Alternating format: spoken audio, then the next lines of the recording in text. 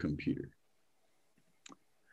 Our next guest is a UCLA legend and a national champion who also won the first ever Wooden Award as the best college basketball player in the country.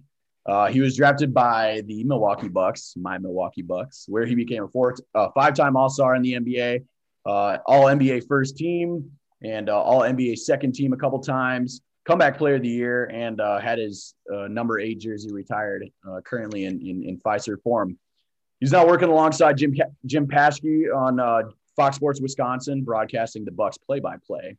Please welcome a legend, Marques Johnson. Thank you, MJ, for coming on with us. Yeah, man. Anything for the old blue and gold, and it's my pleasure. Thank you for having me. Yes, sir. Thank you. Let's get right into it. We'll talk about some of the accomplishments.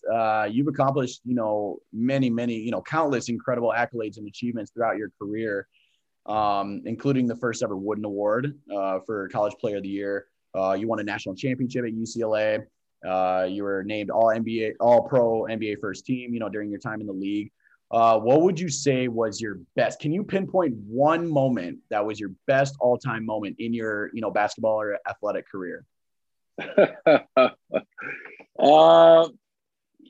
that's a tough one. I mean, and not to sound trite, but probably, and this is going to sound crazy, but when I was at Audubon Junior High School, they called it Audubon Middle School now, but James Harden went to school there and some really, really great athletes. But we had a lot of great athletes that came through Audubon. And so we used to have this thing called the Bird Bowl. James Audubon was a big bird guy, whatever. So anyway, so we had, it would pit like the lower half of the 7th grade against the upper half, lower half of the 8th against the upper half. We had the Bird Bowl basketball game, and it was a packed gym. And I was all of about maybe 12 or 13 years old, 7th grader. We're playing against the upper half of the 8th grade. We had the B7s against the 8-7s. But anyway, I went out there, man, and just had the greatest game of my life. I did this up and under move before there was really an up and under move, and scored about the games. This was at lunchtime. So the games lasted about 35 minutes at lunchtime, but packed gym. And I wound up scoring about 35 points in about 30 minutes.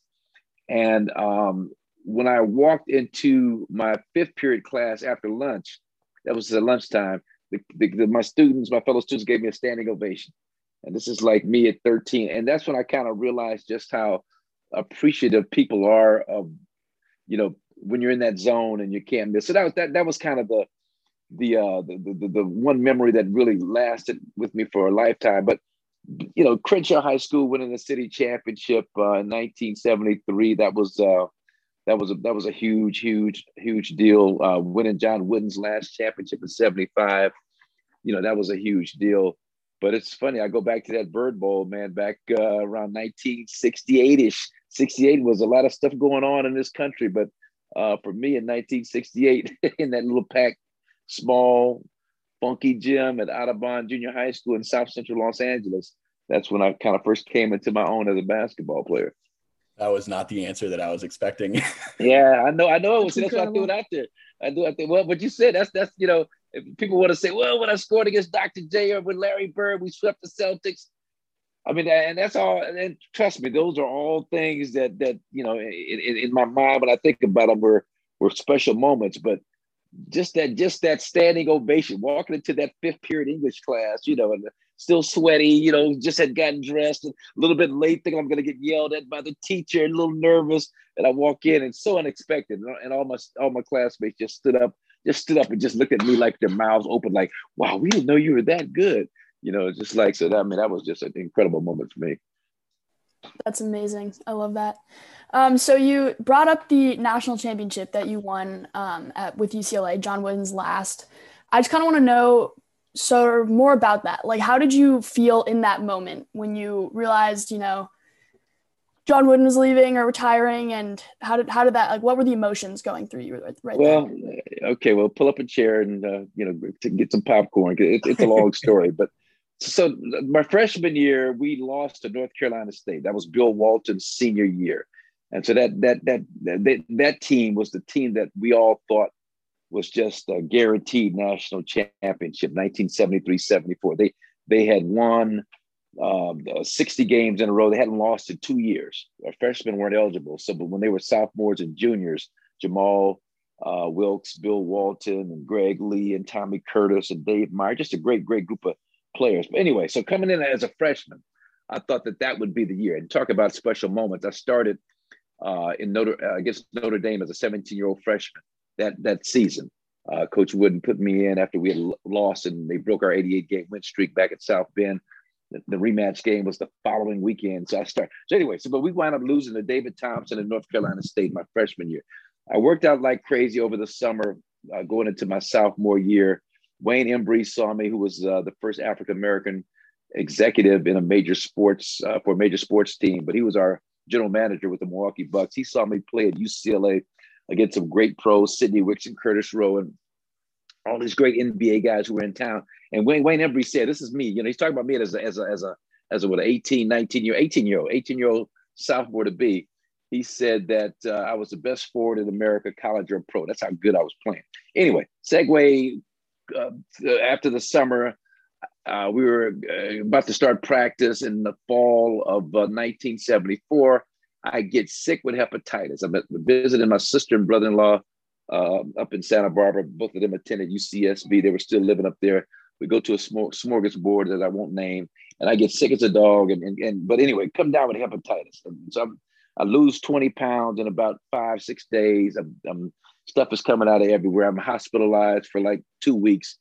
And Coach Wooden, I mean, people were just really concerned. I mean, it was just the looks on their faces. I must have looked like a skeleton.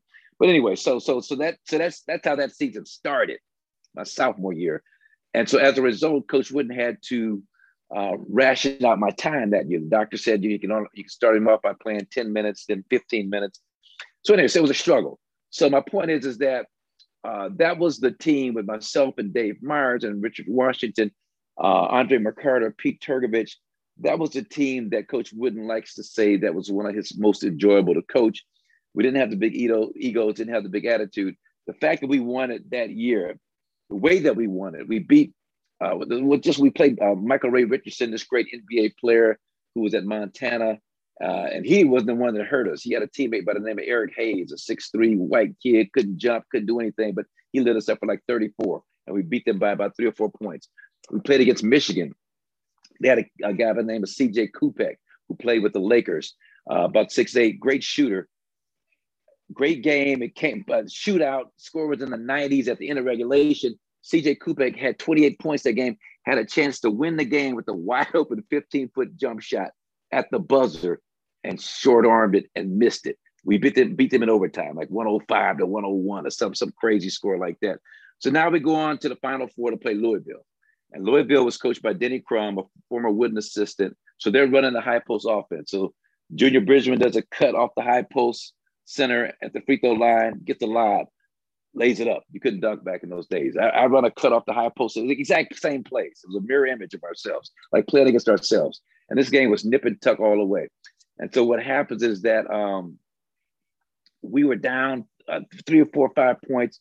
I come up with a great steal and a putback and a deflection to give us the ball back. We're down 1 point, I think, at that point. And but before that, what happened was that they had a player on their team by the name of Terry Howard. I told you to pull up, get some popcorn and relax. It's a long story. But Louisville had a guy by the name of Terry Howard who was 28 for 28 from the free throw line that season. Hadn't missed all year. Denny Crum put him in. They were up by 1. We had to foul. And so we fouled Terry Howard, and he missed the front end of a 1-and-1. And so we were able to get the ball back down 1. And after this furious comeback, and Richard Washington, I passed the ball into him at the post. He hit a turnaround jumper and won the game for us. So that got us into the finals against Kentucky. And Kentucky was coached by Joe B. Hall. We beat them. Kevin Gravy, who was a teammate of mine with the Bucks, had about 33 or 34 points in that game, but we wound up beating them by 5 or 6 points. Played 6 guys, 4 guys played 40 minutes. I played 28 minutes, and Ralph Drollinger, our backup center, played the greatest 12 minutes of his life. And but to back up just a bit, after we beat Louisville and Denny Crum in the semifinals, Coach Wooden came into the locker room. We were all pumped up and yelling and screaming, had no idea he was going to shut it down. And Coach told us to quiet down. They had something to tell us. And he said, look, guys, this has been one of the greatest teams, most special teams I've ever coached. You guys have been nothing but pure joy all season long. A lot of things have gone into my decision, but I'm after this next game against Kentucky, I'm going to retire. And so Andre McCarter, our point guard from Overbrook High School in Philadelphia, same school that produced Wilt Chamberlain and some other great players, Andre kind of gathered us all together and said, like, look, man, there's no way in the world we're going to let Coach go out and not be in a national championship. No way this going to happen. And so we went out and beat Kentucky that next game. And so to answer your question, Anna, I mean, it was just a tremendous feeling to send Coach Wooden out like he was supposed to go out with that 10th national championship in 12 years. Wow, so you guys didn't know until the game, after the semifinal that he was. We didn't know until he came into the locker room after we had beaten Louisville in overtime, and he, just an emotionally wrenching game. We were all and he came in and let us know, and to put an addendum to that.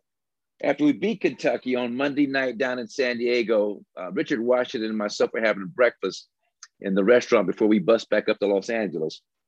And Coach came and sat down with us. And so I was kind of joking with him. Yeah, Coach, I thought you was going to be here for 4 years, man. You know, I know. He said, well, you know, Marcus, Richard, I didn't promise you guys I'd be here for 4 years because I knew I didn't know. I couldn't make that promise to you. And I told you I didn't know how much longer I was going to coach.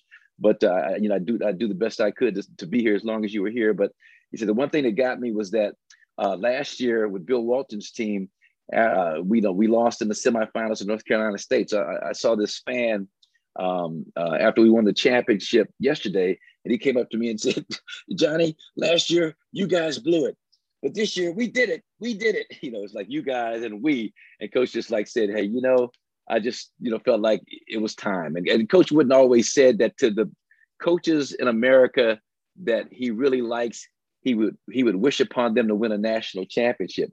To the coaches that he didn't like, he'd wish upon them to win more than one, because then the pressure really starts to mount and magnifies, and now they expect you to win every single year. And so that was always kind of his way of looking at things. But that was Coach Wooden. That's incredible, man. So take me through, I think the year is 1977. You finish your UCLA career and then you get drafted third to the Bucks. Take me through what it's like being a pro in the 70s. I mean, what is that like? Hey, and to add to that, tell them about how it was for the two guys that got drafted above you too. Well, first of all, that was 1977. That was around the time that there was just getting out of a quota system in the NBA, still some remnants of it. But at that time, if you look at the rosters, especially Midwestern teams like Kansas City and Chicago and Milwaukee and Detroit, I was reading Archie Clark's autobiography called Shake and Bake. If you ever get a chance to check that out, he's a great guard that played with the Lakers back in the 60s. But he talked about that quota system where you had 7 whites and 5 blacks, and then it became 6 and 6. So that was kind of the environment that I came into the league under. And at the time I came in, there was this clamor for a white superstar, and so they tried to kind of pigeonhole Kent Benson out of Indiana, who was a part of that 1976 Indiana undefeated team, the last undefeated team in college basketball, with Bobby Knight, Quinn Buckner, Scott May, Tom Abernathy, some great players. And so Kent Benson was the guy that they had pigeonholed as the number one pick. And not because he was better than me, but because they felt like the league needed a white superstar to appease the white fan base and all that good stuff. And so Quentin Buckner, who was a teammate of Kent's at Indiana, he actually told Don Nelson, my coach, and who was responsible for making the decision, like, look, man, Kent is a good player, but he's nowhere near as good as Marcus Johnson. You probably should take Marcus number one. Anyway, so Kent wound up going number one. The Bucks made a trade. They traded Swin Nader, ironically, who was a UCLA backup center to Bill Walton, traded him. He was with the Bucks, traded him to Buffalo to get the number 3 pick so they could draft me. Number 2 pick was held by Kansas City. and they had a white small forward by the name of Scott Wedman, who was a really good player out of Colorado. And my teammate from UCLA the previous year, Richard Washington, had told them, like, look, Scott Wedman's really good, but I'm telling you guys, he's not, Marcus is going to be like, and so anyway, but again, because of that quota deal going on, so I got passed up for the number 1 pick, number 2 pick, because they had a small forward that they thought would be, serviceable or serviceable to good. He was a good player, all-star, maybe a year or two. So anyway, so I wound up number 3 with the Bucks. And so that was, I didn't have any idea what the Midwest was like other than what I had watched on ABC on Laverne and Shirley and Happy Days. That's all. That was my reference with Milwaukee. And coming from LA, it was, it was a big city. I mean, it was a city. I didn't know how small it was, the small town atmosphere. I know Kareem had some issues there, but I was just happy to go to the NBA. And I remember my first month or so as a rookie, they asked me to do a speaking engagement at a high school about 30 minutes outside of town. I drove, I got lost. It was getting close to dusk, so I pulled into a filling station, and this young white kid, about 19, 20 years old, but he was outside kind of doing some things. And then when I pulled in with my car, this black guy in the middle of nowhere in Wisconsin, he ran into the office and locked the door. And he was like, go away. I was like, man, look, Marcus Johnson, Milwaukee Bucks, I'm lost. I'm calling cops if you don't get out of here. Go away. And so that was kind of the extreme in terms of what I dealt with in Milwaukee and racism, or racial component. It was some unfamiliarity going on. But that was the extent of it. But it was indeed a culture shock coming from Los Angeles. But at the same time, we were in the process of building something special with that team. Myself and Dave Byers from UCLA, Junior Bridgman, I mentioned, from Louisville, was on that team. Quinn Buckner was on that team. Kent Benson, just a lot of really, Lloyd Walton out of Marquette, guys from some really top shelf programs. And we wound up being a really young, good, exciting basketball team. Don Nelson, a Hall of Fame coach. I think he may still be the winningest coach in history. I think he still has that record, but he was just starting out. That was his first full year. So it was just kind of a perfect storm of events. And for me, coming from Los Angeles, it was it was a time of change for me, but it helped me to grow up and become a man. And for that, I'm appreciative of that opportunity. That's that's funny that you say that, because I did the opposite. I grew up in Eau Claire, Wisconsin, small, moderate city, moderate anywhere else, kind of bigger one in Wisconsin. And, Milwaukee is definitely one of the more diverse, right. Parts of the city, and I can't even imagine back then, that's before, my lifetime and stuff like that. But yeah, I mean, I can't imagine how much worse it would have been, anywhere else. So yeah, and let me say this about that, John. Let me say this. It was definitely a rude awakening. Whether my first winter was the worst snow they had in 30 years. My second winter was the coldest winter they'd had in 25 years. So my 2 first winters were so extreme, and people kept telling me it's not normally this bad. I'm like, yeah, what the hell ever? You can keep this. You can keep this crap. And I kept my apartment, about 80 degrees. I could wear my shorts and all, just pretend I'm in the sunshine at least. But the point is that after I got to know the people back there, just kind of developed the circle of friends and acquaintances that I've found the eating spots and then, spots to hang out or whatever. I mean, Milwaukee actually turned out to be a really, really cool place that if I admit it to myself now, looking back, I used to like kind of getting away from here and spending the 6 or 7 months during the basketball season, coming back to LA and, going crazy for the summer. But it was actually a really good change for me, just being a guy that grew up in Los Angeles pretty much all his life.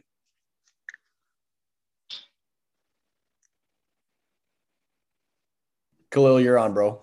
You're muted. Yeah, I'm having some technical difficulties over here.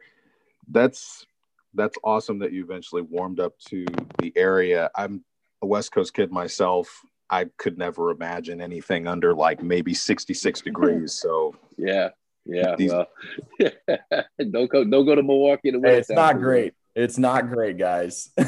Yeah. So, speaking to your playing career, who was your favorite teammate? Oh, that's a great question. Oh man, who was my favorite teammate?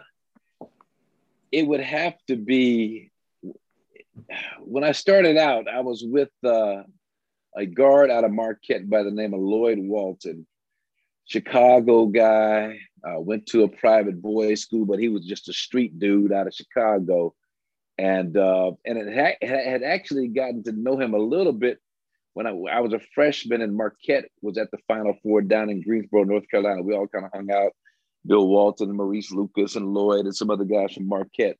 But Lloyd was, he was a city guy, and he was slick, hip, and cool. Had a little convertible Mercedes Benz 2-seater, and so he was my guy. We called him the little guy, but he was my point guard, and he was a reserve point guard. He didn't start. He backed up, couldn't bucket, but he was the kind of guy when I was on a roll on the court and in that zone where I couldn't miss and things were flowing.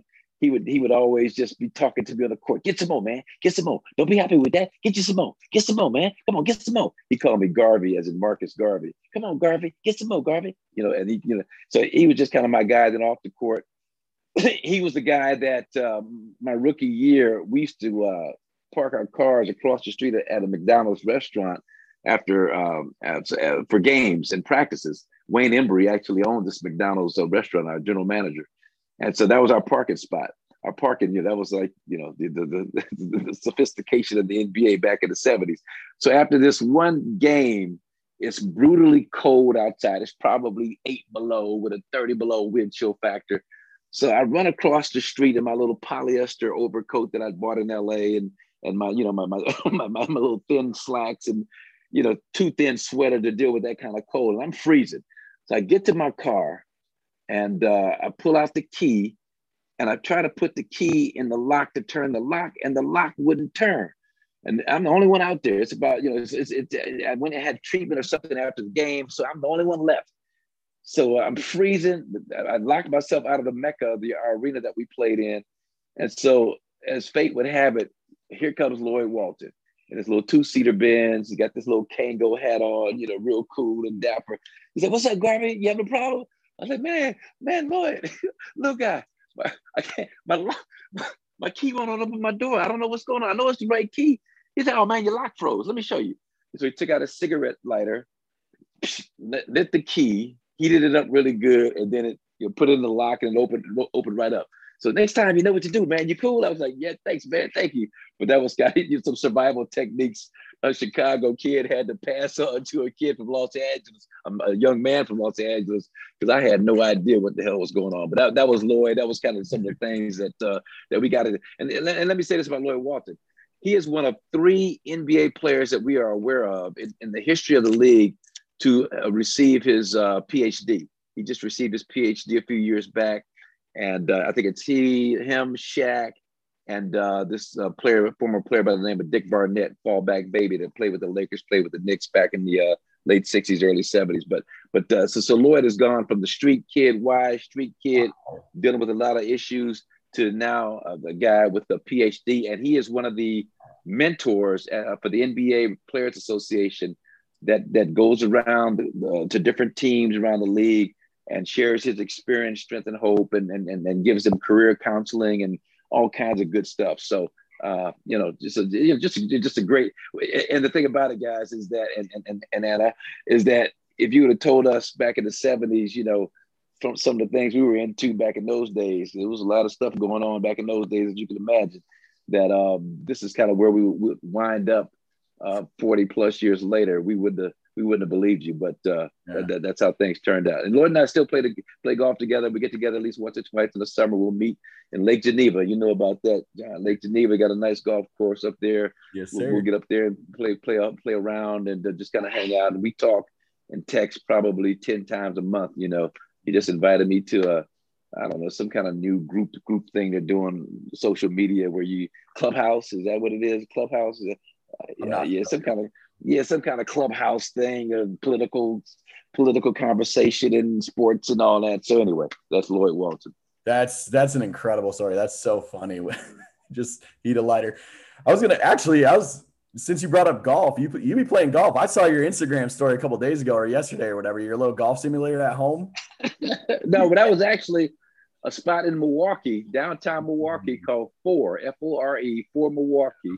Tim Grogan is owned by a guy that I've gotten to know the last 4 or 5. You got to find that indoor spot back there in the dead of winter. That's right. And so he's got that the simulator deal going on. And it's funny because I was using my 8-iron, and I usually hit my 8-iron about 140, 145 yards, but I got a real nice swing on this one stroke and hit it like 152. And I thought I was looking good. And then I saw the video and I looked just like maybe a step up from Charles Barkley playing golf. So it was kind of nasty. It was nasty. It was nasty to look at, but hey, it got the job done. I was like, man, I thought it looked better than that. Come on, man. I saw some of the comments. Yeah, I saw some of the comments. Yeah. I even commented on it, but no roast though. Hey, if you ever, it's all good. Hey, we're here local in LA. If you ever want to play around, come on now. You do it? You get out there? Okay. All right. Let's go. Let's go out and play. Right. Yeah, I love it, man. I love it. It's just, and I play with a regular group in the summer. One of the guys, a guy by the name of Bob Webb, who was a part of that Walton Wilkes Championship team in the early 70s. And he's Bob's probably 70, 71. I'm 65, but we get together probably, once, twice a week in the summertime and get out there and tear it up, man. So we have a good time. Where you guys be playing? Cause I can't get a tee time anywhere in LA nowadays. It's ridiculous. Hey, well, you know me. I got a hookup, John. I got a rancho hookup over there off of Pico, Yeah, I live right over here. I got the Rancho Foursome hookup, once a week. They'll I got a hookup that can get me in around 8:30 in the morning, which is a perfect time for me, because you're done over there by noon. But and then we play Encino Balboa. I just play these nice little public courses. I don't get into like I don't need to challenge myself. I just want to go out and have a good Woodley is my favorite course. Yeah, Woodley Lakes, of course. Yeah, because I could break 90 out there with all the ducks and all the duck turds.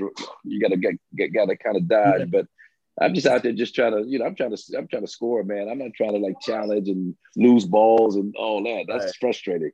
I'm too old for that. Wow, no kidding. Yeah, I mean that's right down there. I'll see you out there one of these days. All right. Yeah, for sure. Hey, is it true? So, actually, one of my buddies out here in LA, we get the local, the nationally televised games. I used to get the Fox Sports Wisconsin package. When I relocated out West Coast, we don't got that, so I don't hear you and Jim, as often anymore. But is it true? My boy Jeremy, he's back in Wisconsin right now. One of my good friends I went to school with. And is it true? He heard the other day on the broadcast that you said that you coined the term point forward. And I think I heard that in another interview with you, some time back. Is there any truth to that? It's all true, man. I wouldn't make that up, man. Look, so we're playing the New Jersey Nets, Brooklyn Nets now, but New Jersey Nets.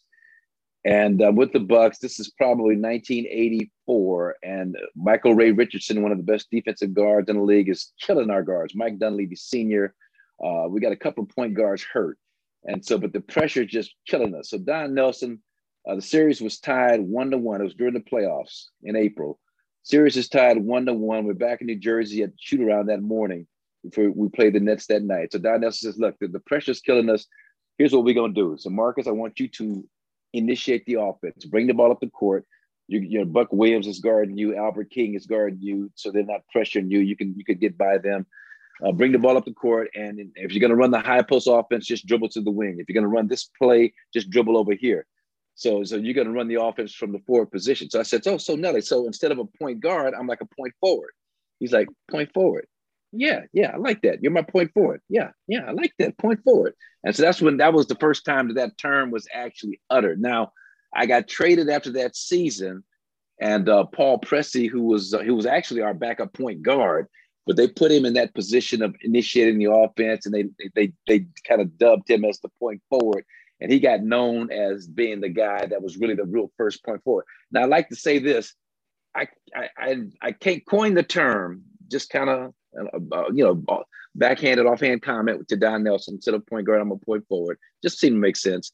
But there were other guys, Rick Barry, Maurice Stokes. You can look at some Google some video of Maurice Stokes. He's 6'8", 240, pushing the ball up, dishing. Rick Barry, Robert Reed with the Houston Rockets, Johnny Johnson with the Seattle Sonics that I played against in earlier. A lot of guys that did a much better job than I did. But in terms of just coining the term, that's all I take credit for. I'm not LeBron. I wasn't getting 10 assists a game. You know what I mean? But I did coin the term and was the first guy to utter that phrase, point forward. Now you got guys like LeBron and Ben Simmons and Giannis. It's positionless basketball. So now it's commonplace. Kevin Durant. You just going down the list of these sublimely gifted 6'9", 6'10", ball handling, shooting, except for Ben Simmons. But the rest of them can just Giannis. I mean, Giannis is getting better with the mid range though. But it's crazy just how good these guys have evolved in today's game. Who of today's crop of guys reminds you the most of you when you were playing? Oh man, that's tough. You know, I'd have to probably go back a bit. I'm trying to think of the current guys, but I know Paul Pierce was a guy that I saw a lot of myself in. I know Dwayne Wade was a little smaller at 6'4" than I was at 6'6", but and it was just that forward who was fundamentally sound with sprinkled in with some decent athleticism and above average athleticism. Don't let me sell myself short. So those kinds of guys. Kawhi Leonard is a guy that I like in terms of how he has evolved offensively. He came into the league as a defensive guy, but he's put in so much work on his offensive skills. It's a funny story. He was playing against my son, Mariah Johnson, who was on the Baldwin Hill show on BET a few years back, but he was playing against Mariah in a AAU summer tournament for the Pump Brothers. And so I never heard of this guy, Kawhi Leonard, but he was out there killing. He was the best player on the floor. So after the game, and he remembers this, I went up to him. I was like, "Hey man, look, is UCLA recruiting you?" He's like, "No, man, I'm going to San Diego State. UCLA, they've shown me no interest." So I called up Donnie Daniels, who's a friend of mine, who was the recruiting guy at UCLA at the time for Jim Herrick. I was like, "Donnie, man, Ben Howland." I said, "Donnie, you're not recruiting Kawhi Leonard?" He's like, "Yeah, I mean, he's good, Marcus, but we just don't know." I said, "Man, look, this dude is out here he's better than Tyler Honeycutt. He's better than all these guys that are ranked over him." But anyway, so that was my Kawhi Leonard story. But he's a guy that I just love because he plays at both ends of the floor and does a little bit of everything.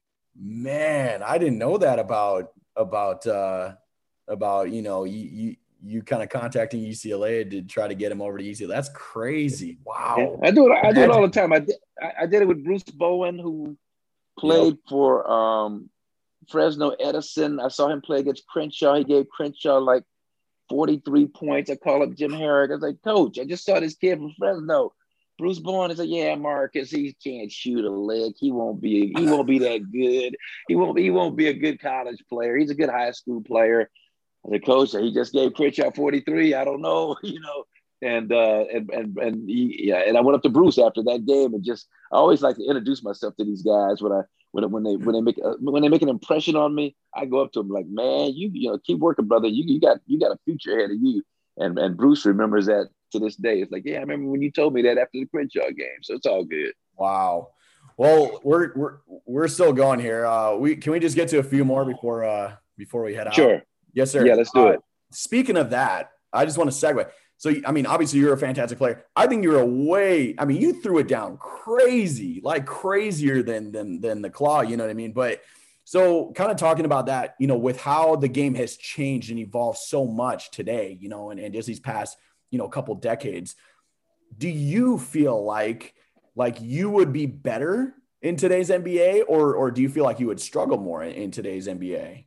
Well, here's the deal. So if you look at my stats, you'll see that on the face of it, I was deplorable from the three-point line at probably 17%, something like that. But most of those were heaves at the end of quarters, desperation type situations. my point is this, guys, is that we didn't work on the three-point shot. Didn't make sense to us in terms of how we looked at the game back in those days. The closer you get, the more efficient the shot was in our minds. Three-pointer came along around 1979, and in the NBA, ABA had it for a number of years, but then we didn't really know how to utilize it effectively in the NBA when it first came along. And so the mid-range game, you hear a lot about that from guys in my era, myself and Alex English and Bernard King. I mean, we probably shot 55 to 60% on mid-range jumpers that were open or lightly guarded or whatever, not tightly guarded. And so my point is this, is that all those guys I just mentioned were not three-point shooters, but if we played today, we would work on that every week. You know, our thing was just, we were workaholics. We'd go out and just play all day. I mean, I'd work from 8 in the morning. Me and my workout guy, Malik Abdul Mansour, he went to UCLA also. He played briefly with the Milwaukee Bucks. He worked out with Kareem all the time and helping Kareem to get his skyhook perfected. And so we work out starting off at 7, 8 o'clock in the morning. We do our thing at the UCLA track, Drake Stadium.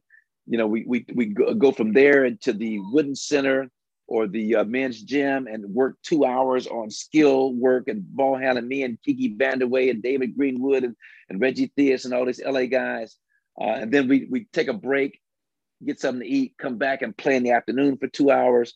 I had an assistant coach, Craig Impleman, back in those days. I did that workout right. So he saw me in the morning on the track. He saw me later in the gym at 10 a.m.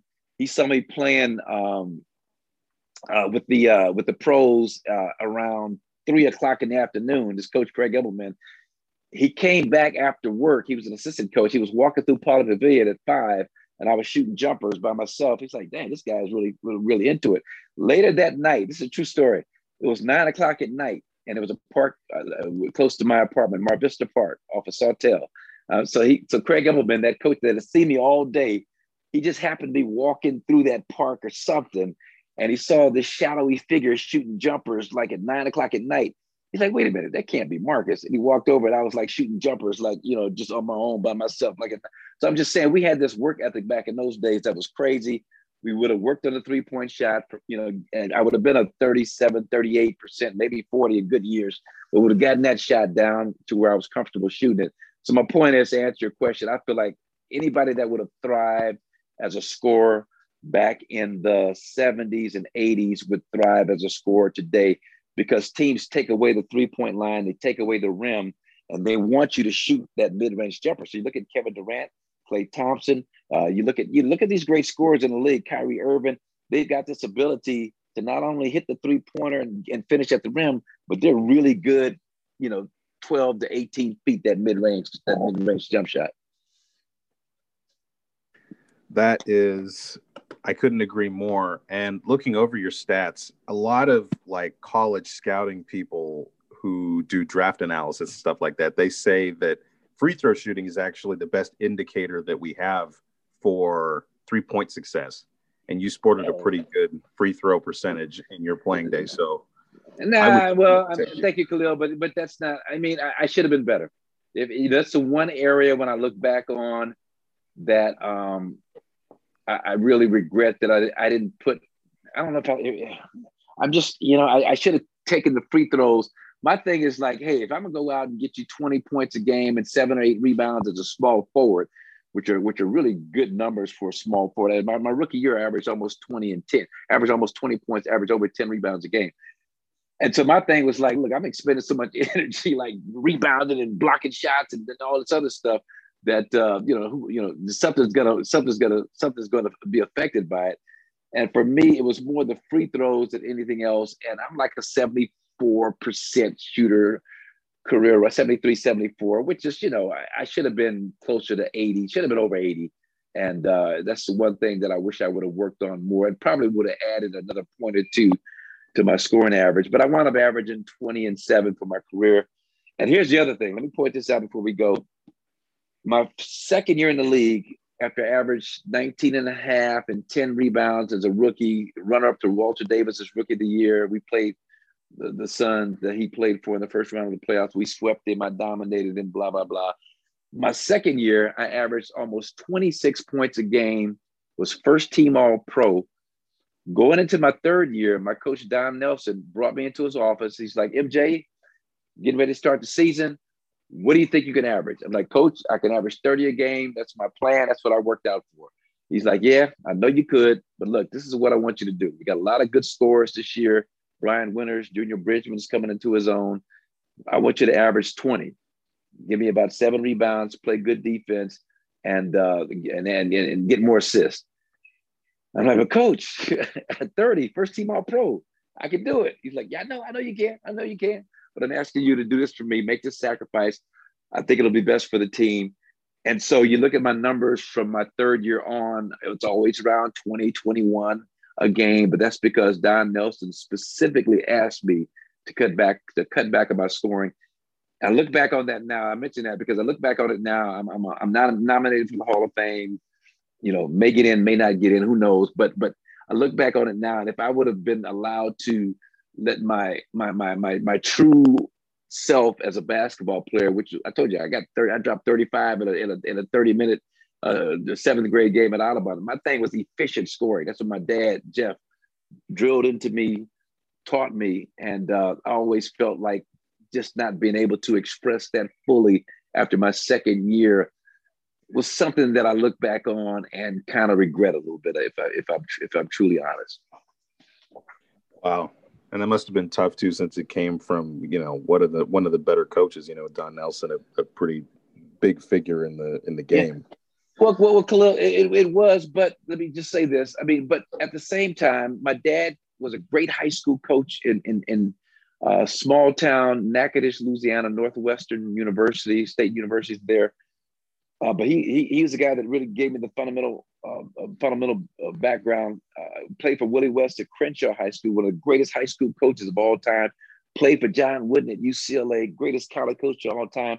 Played for Don Nelson. And so my thing is this: I trusted coaches, and so when a coach asked me to do something, even though I kind of balked inside, and I knew that it was putting limitations on what I could really do, at the same time, I just felt like if he says that it's best for the team, he's the coach, he knows what's best, I'll roll with it. Now, looking back, hindsight being 2020, Rick Barry led the Golden State Warriors to an NBA championship in 1975 when Jamal Wilkes was a rookie. He averaged 30 a game. So it can be done. John Havlicek with those great Celtic teams, you look at his numbers, 28, 29. Larry Bird, he was up there 28, 29 points a game.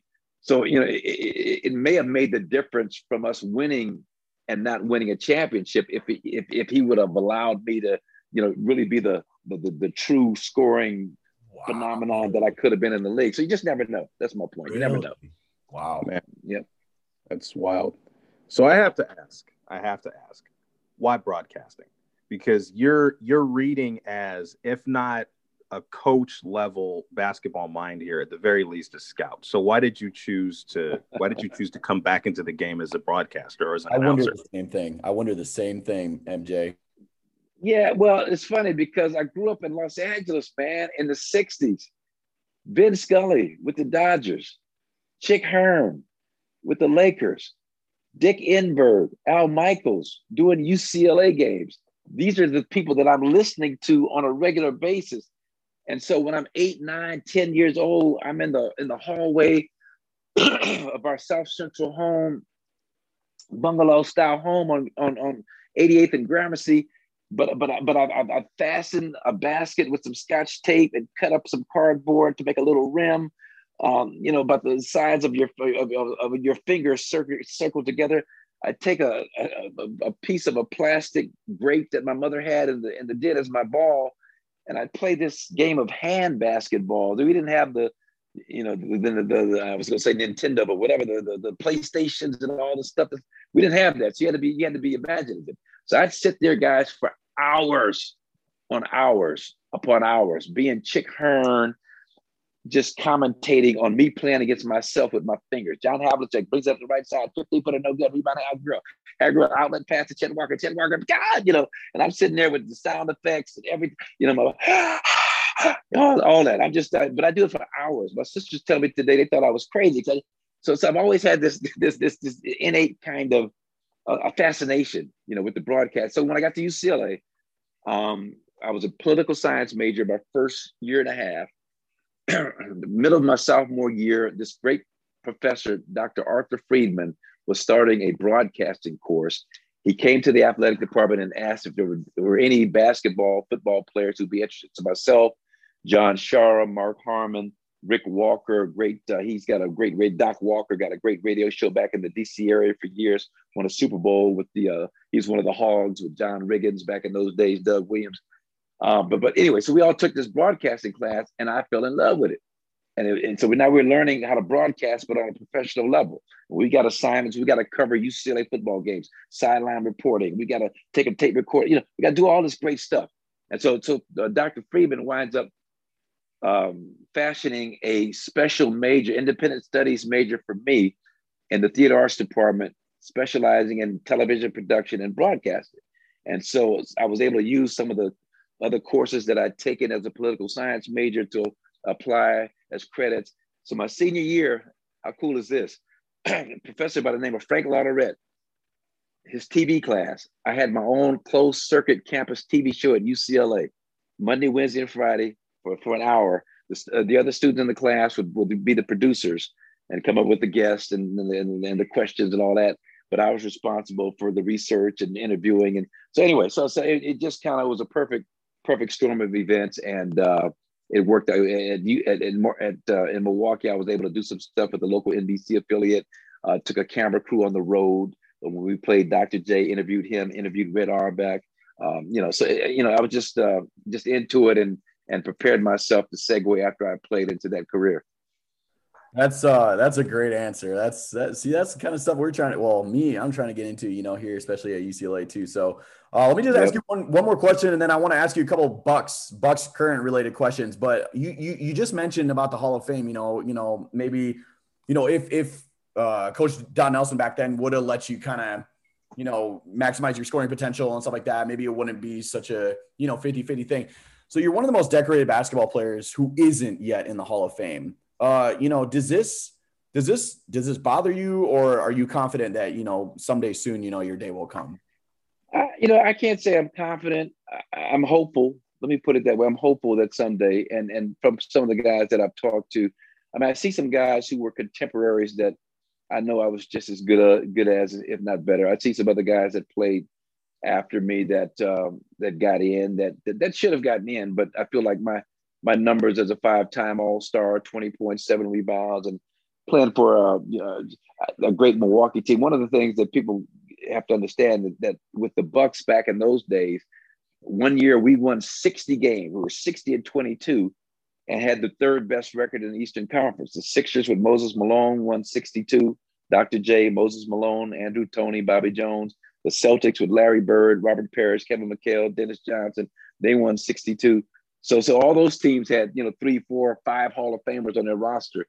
We had myself, Bob Lanier, who's a Hall of Famer, then Sidney Moncrief, who was just inducted last year. So, I'd love to get in. I'm not going to lie. Who wouldn't? But at the same time, my life isn't dependent upon it. The fact that I'm back in Milwaukee with the opportunity to be with this organization and reach out to some of the youth organizations in the city, be a mentor with the Running Rebels organization that was responsible for developing Kevon Looney, a former UCLA player, and some other great, I'm doing things back there, man. I'm doing things that make me feel good about myself as a person. And I didn't take that time.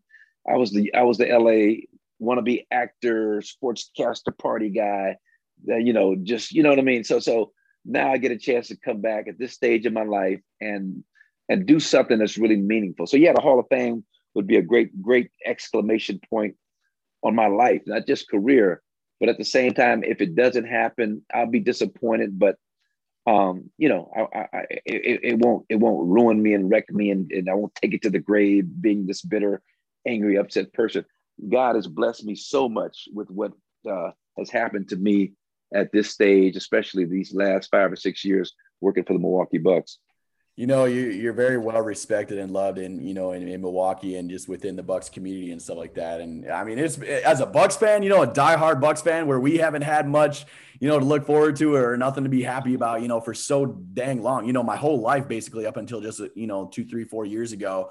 It's good to have guys like you and Jim and Gus Johnson, who was just with right. guys, Steve Novak, guys like that, aside quickly, John, when the Bucks approached me about doing the broadcast, I was working for the CBS radio affiliate here in Los Angeles, doing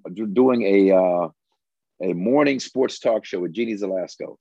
So I was getting up. We went on the air at 5:30. I think Dan Patrick came on at 6, so they wanted to beat him on the air by half an hour, thinking that might help our ratings. Didn't happen. But anyway, so I'm getting up, man, every day at 3 a.m., 3:30, getting to the studio by 4:30, 4 o'clock, getting ready for the 5:30 opening of our show. And it was The Beast. The Beast was the name of the radio station. And so anyway, so I did that for a whole year. And so I had to talk about baseball and hockey and NASCAR and horse racing and golf, which I love. But I had to be somewhat literate in all these different sports and disciplines and all that. So when the Bucks came along and asked me to come back to Milwaukee to think about being the color commentator for the Bucks, I'm like, man, I'm not going back to Milwaukee. It's too cold in winter. I ain't been there, for 30 years on a regular basis.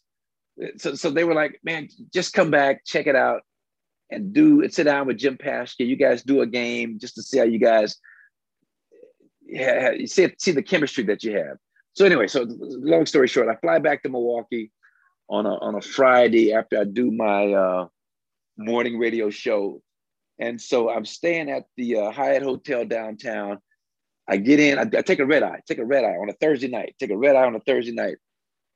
So I go to get to the Hyatt Hotel. It's 8 o'clock in the morning. I run across the street to George Webb's to get some breakfast. And the cook behind the counter, I swear to you, John, he's like, Marcus Johnson, baby, I ain't seen you in 30 years, man. Get my parents, they're your biggest fans.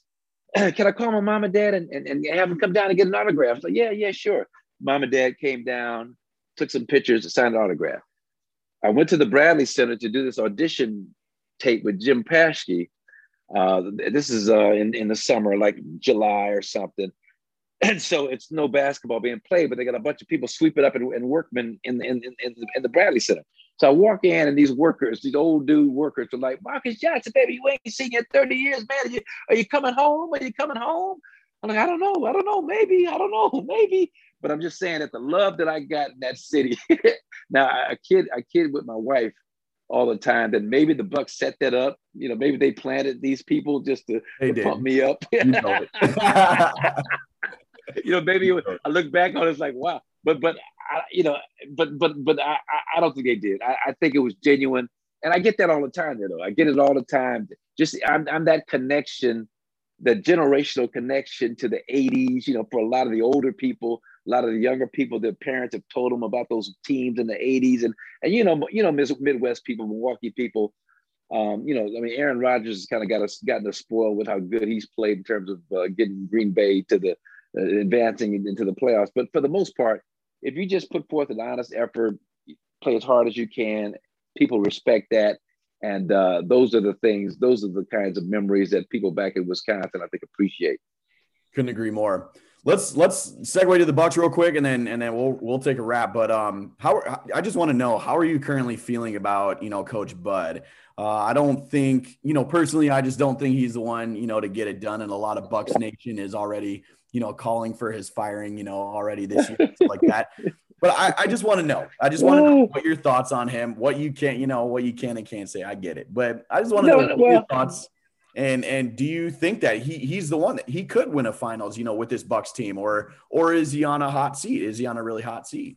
Well, no, it's a combination of the two of them. Now he's definitely he's got to get it done sooner than later based on what's happened. Now the first year, we had this incredible record. I think we were 48-12 at one point, something crazy. Last year we were 21-3 after 24 games. But the first year, 2 years ago, now that was the year went up 2-love on Toronto, went up to Toronto, and then Kawhi and Cruz, Serge Ibaka, and Gasol won 4 in a row. I thought he could have made some adjustments. You played Sterling Brown, played DJ Wilson more, whatever. Just do something different, and we didn't, and we lost. Okay, that was disappointing. Last year, I thought the bubble dynamics messed us up, and the fact that because last year we were a different team. He started posting up Brook Lopez more, started doing different things to generate points other than the straight 5 out.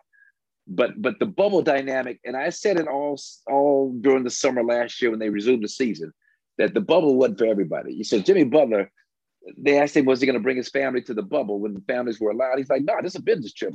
This ain't about the family. This is about business. That's when I knew we were in trouble when we met Miami because it's a different type of focus. And then when the Bucks boycotted the Orlando game 5, right? I got interviewed by radio stations in England about that boycott. So I'm saying all this, the magnitude of the intensity of the attention on this team was more than these guys. And it was Milwaukee. We're not LA. We're not New York. It's more. That was more than these guys could really deal with. And then Miami started playing great. So my point is this: I like Coach Bud, love Coach Bud, love his staff. Hired 2 of my favorites in Mike Dunlap and Josh Oppenheimer, who was a UCLA gym rat when I was here. Back in the 80s, he was just a young boy. He's like, you remember me, man? I looked at his green eyes and I was like, Josh? He's like, yeah. Anyway, we got this great staff. And if you look at what we're doing now, we're doing different things. We picked up Drew Holiday. So check it out, John. Check it out, John. See, Drew Holiday is one of the best two-way guards. That's the key. We struggled. We lost 5 in a row. Drew wasn't playing. He was in the COVID protocols.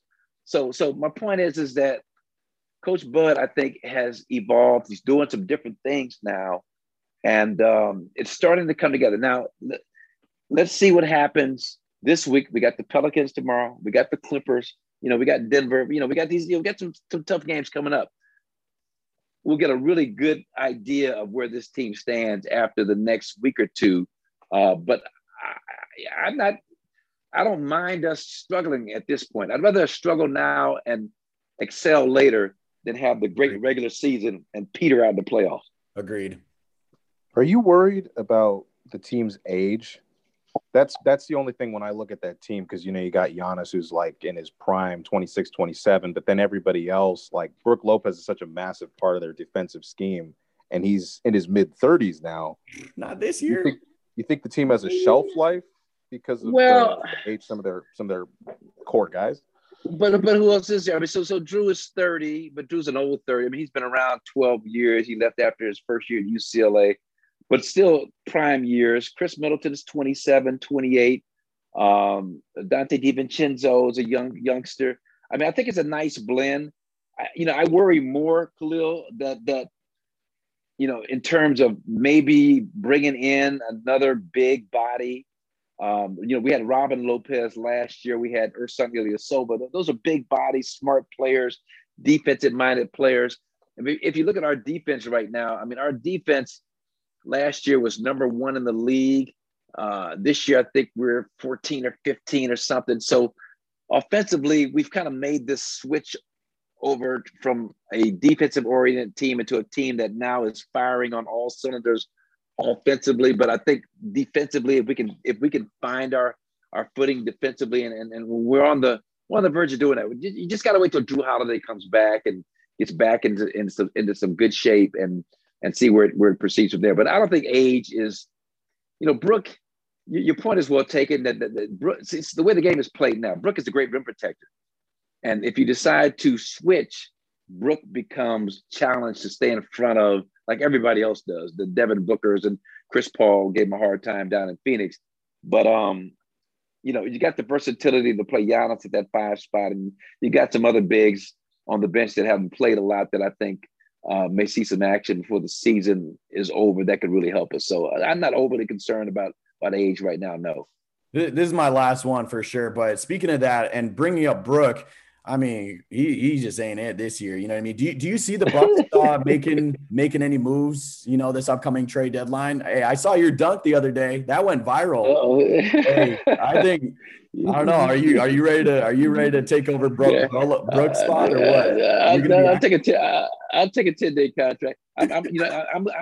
I'm good, man. As long, I tell people I can get from point A to B as quick as I always could, but once I get to point B, I can't stop anymore. I just keep going. Point B, point C, point D, point E, just like an old man, just kind of off balance and keep rumbling. But no, I could, we got a great general manager, John Horst, who look, he brought in Bryn Forbes, he brought in Drew Holiday, he brought in, all these pieces, all these shooters that he's hoping.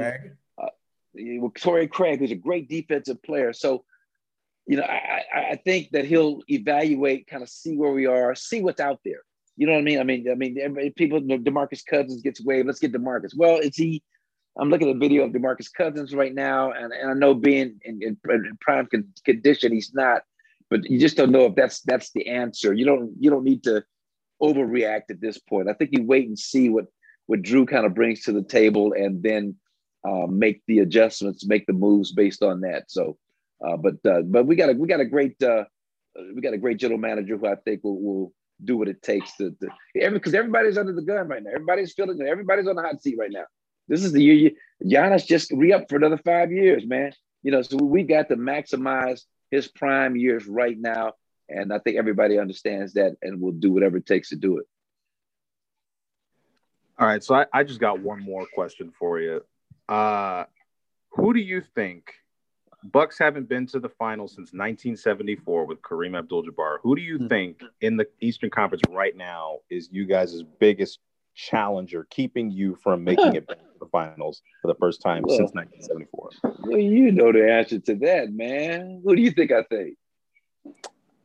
I mean, I feel like you're going to say Brooklyn. My opinion personally is Philly, but Philly, those two. But Brooklyn only because – and I know defensively, interior, DeAndre Jordan is not what he used to be, but he's still okay. Jared Allen, I love. If they could have kept him, they'd really been a thorn in our sides. But when you've got Harden and you've got Durant, you've got Kyrie, if the three of them are healthy come playoff time, it's just hard to stop three guys that can drop 30 on you at the drop of a hat. An easy 30. You know what I'm saying? It's one thing to have a Drew Holiday or Chris Middleton that can give you an easy 20, but those three can give you an easy 30. And that becomes a real challenge. Now, that being said, Philadelphia, Embiid is having an MVP caliber year.